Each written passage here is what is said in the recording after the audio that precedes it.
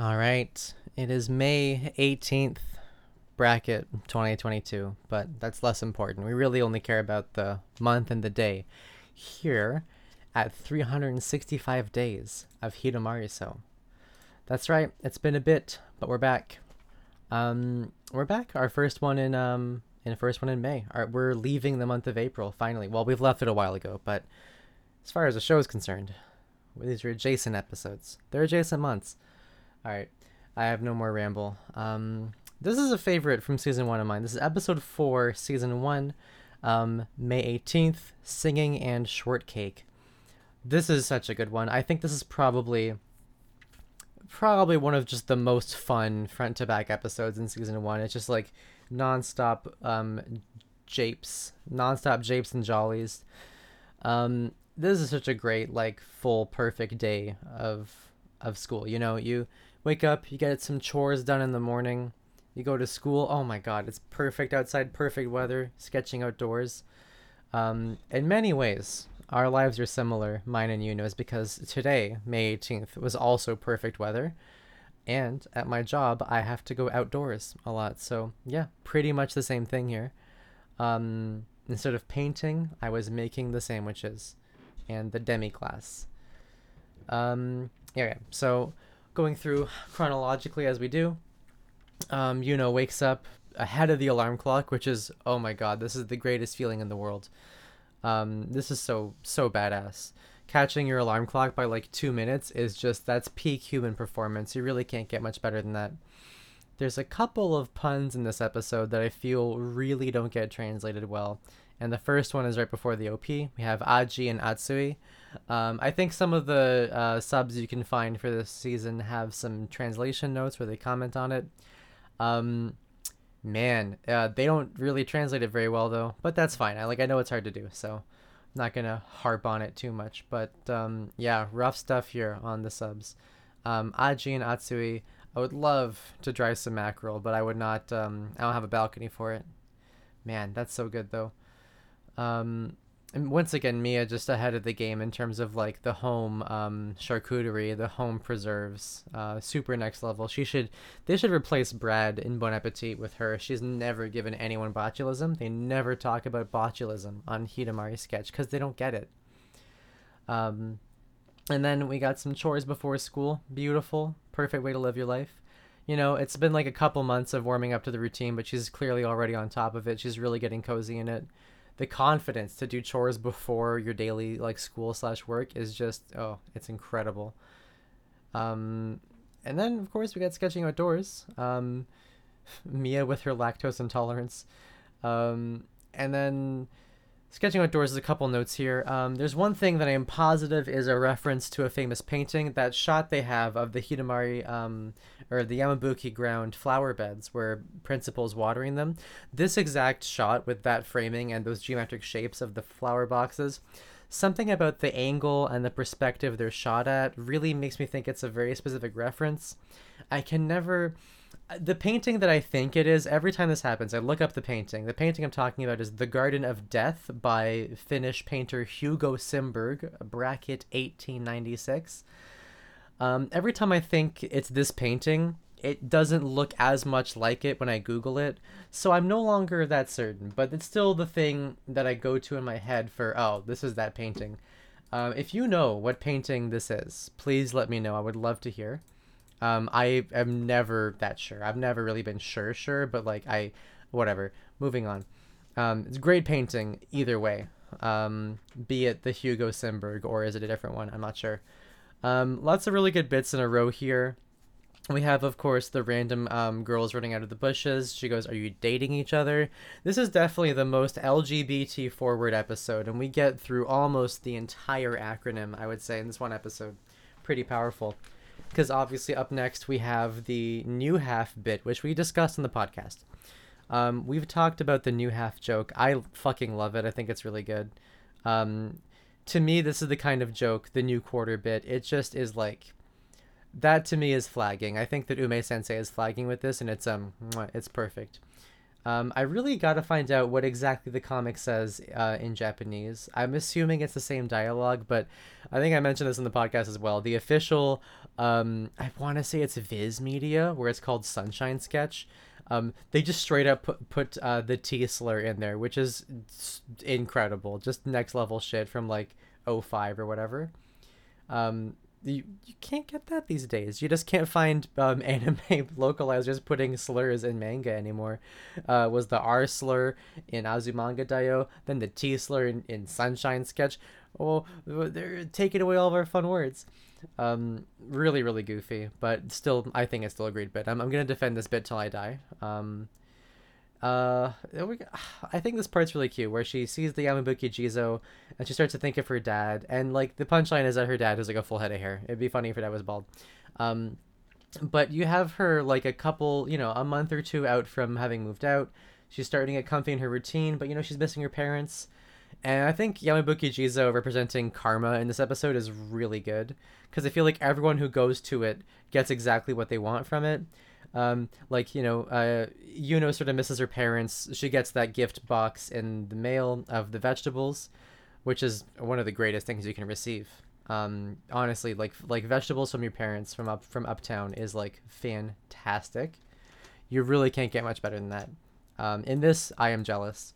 But also, much like my life, I swear to God, not 15 minutes before sitting down to record this, I went outside, and not only did I have a great time outside, it's perfect weather, I was going down to sit down on my milk crate that I use for cigarette smoking, and someone had tucked a $10 bill underneath it, like not like it's on the ground, like it was underneath the crate, and I'm like, I don't know. I'm still kind of fucked up about it. I don't know who did that. If you did that, thank you so much. I'm a little bit suspicious though. I feel like something has been taken from my house of indeterminate value, and I just can't figure out what. So I'm trying to. I don't know. I'm gonna get over it. I'm kind of like looking a gift horse in the mouth right now, so I'm not gonna worry about it. Um, in this way, our lives are very similar. Getting random presents at the doorstep.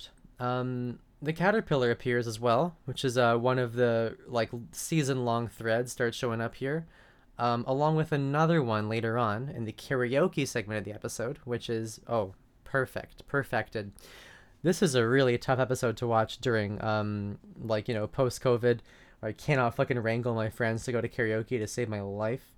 I need this so badly. I need to go to karaoke so badly. I've never been to one that has the calorie counter, but my god, what a time that sounds like. I bet I would save just as much calories as Hero. I would do just as good as her. Not better, but just as good. This episode probably has, I think, two of the best Psy outfits because they're just Uniqlo solids, but she rocks them. And I think the outfits at karaoke are probably like for the whole four, maybe my favorite outfits in season one, maybe both season one and two. They're just super solid. Hero's puffy jacket is fucking perfect. With the shearling and the little I don't know what they're called, but those like fasteners are so cute. Mia got her little vest on, her fucking little puffer vest, so good.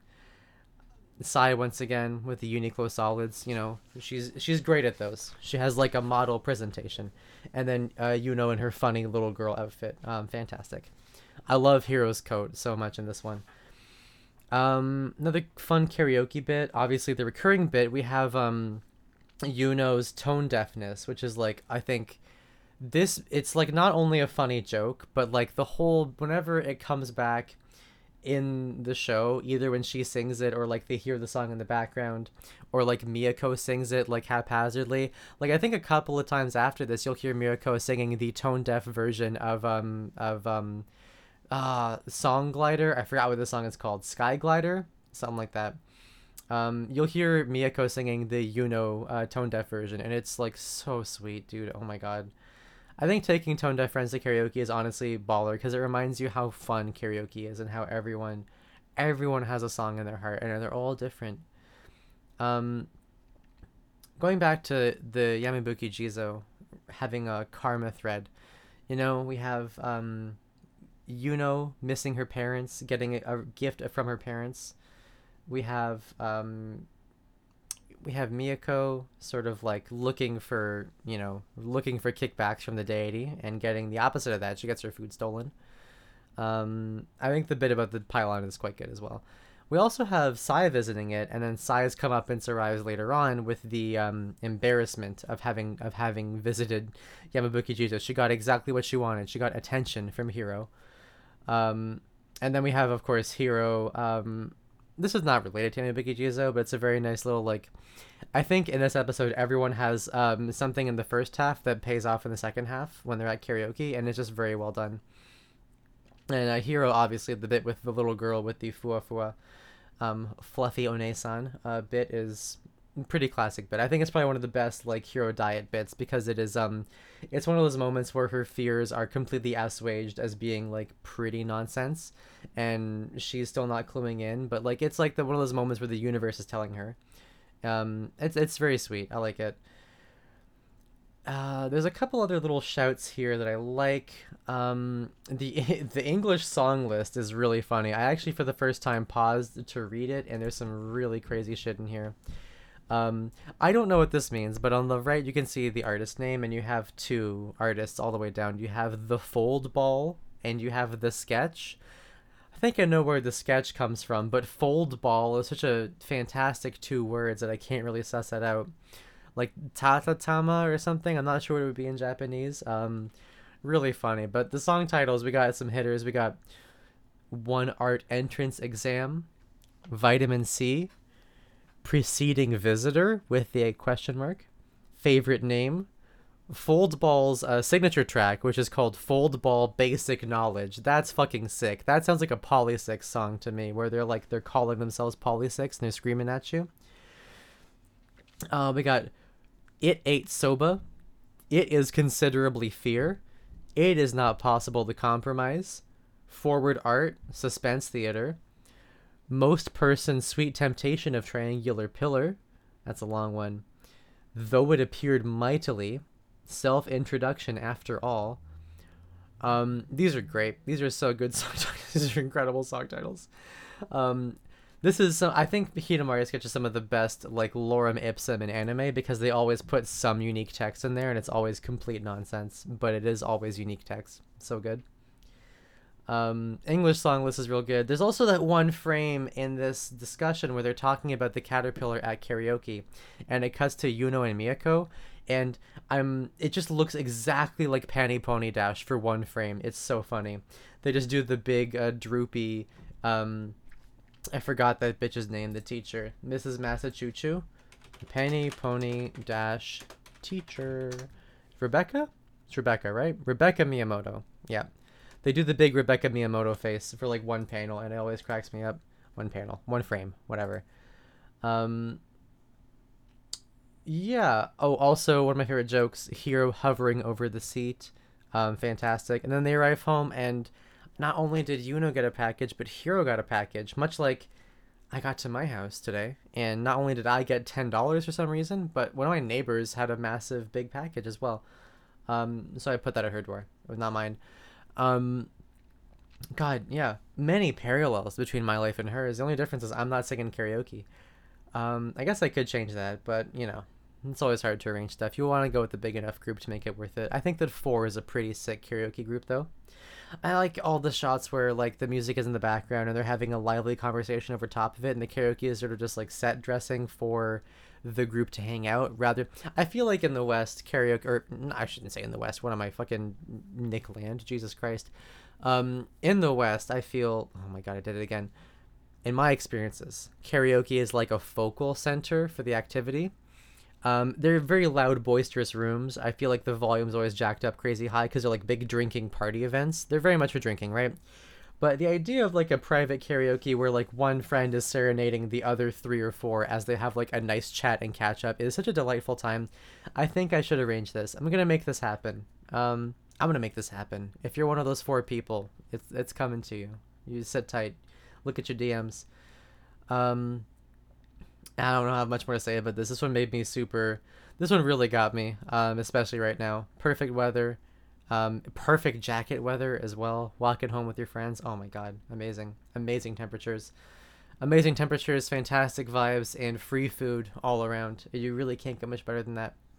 I hope that Mr. Caterpillar eats well and gets really big and strong. I think we'll hear back from him later. And you'll hear back from me later next time there is a Hidamari sketch episode on the same day. So until next time, do da da da da.